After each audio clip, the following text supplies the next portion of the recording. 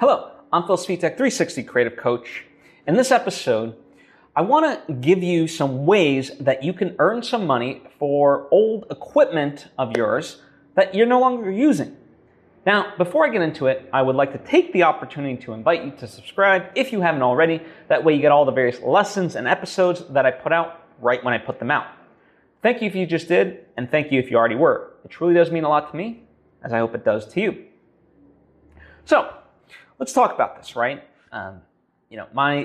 It's not the catchiest phrase yet, but I thought of something of like spring cleaning equals summer cash, right? Or summer stash, whatever you want to kind of term it in that way.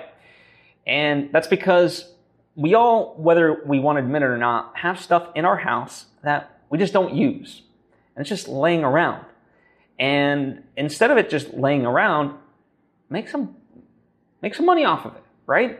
Might not be a lot of money, but at least it's something, right?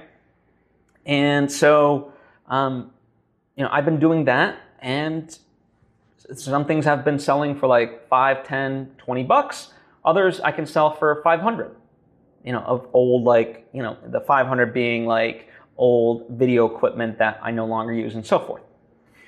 And the places that I use to do this, so if you're trading something in, right, meaning you have old equipment that still might be worth something, you can look at MPB. So that's MarthaPhilBernard.com. MPB.com. You can request a quote. You just type in the equipment that you have, and they'll give you an estimate of what they would buy your equipment for. A trade-in, as they call it. You can do the same thing with Adorama and K-E-H. I don't know if that's how exactly you pronounce it, but that's how I'm going to go with it. By the way, all of this is in the description box, so that way you don't have to write this down. You can just click into the description box. So these are the trade-in programs, meaning these are companies that are resellers for used equipment, and you can just give them that stuff. You'll get a quote, and hopefully you'll get money, right? Most times you'll get money. The thing about them is it's like I utilize some of them because I know it's a guarantee to get some money. But I also know that you're not going to get the same price as if you sold it to somebody else, right? Because at the end of the day, they're marking it down of what they can sell it for because they need to make a profit on it, right? So, let's say like a Blackmagic pocket camera, the original one sells for like $700 or $750. You'll probably make like $550 on that. So, it's up to you to kind of consider.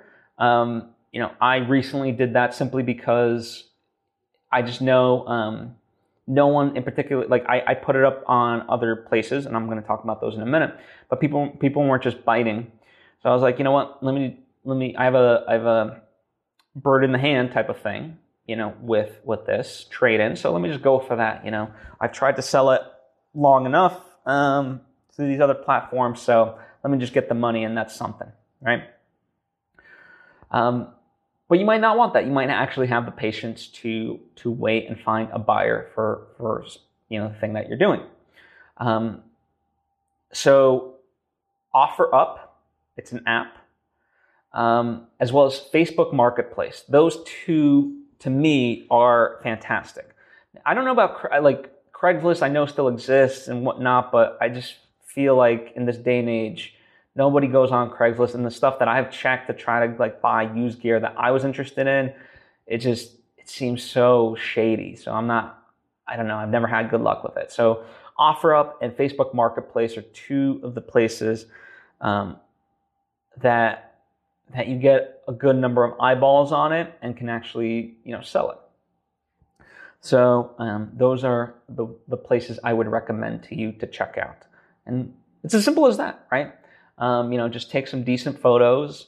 You want to put in some good description and start selling. And however much you make, at least it's not sitting in your closet just collecting dust, right?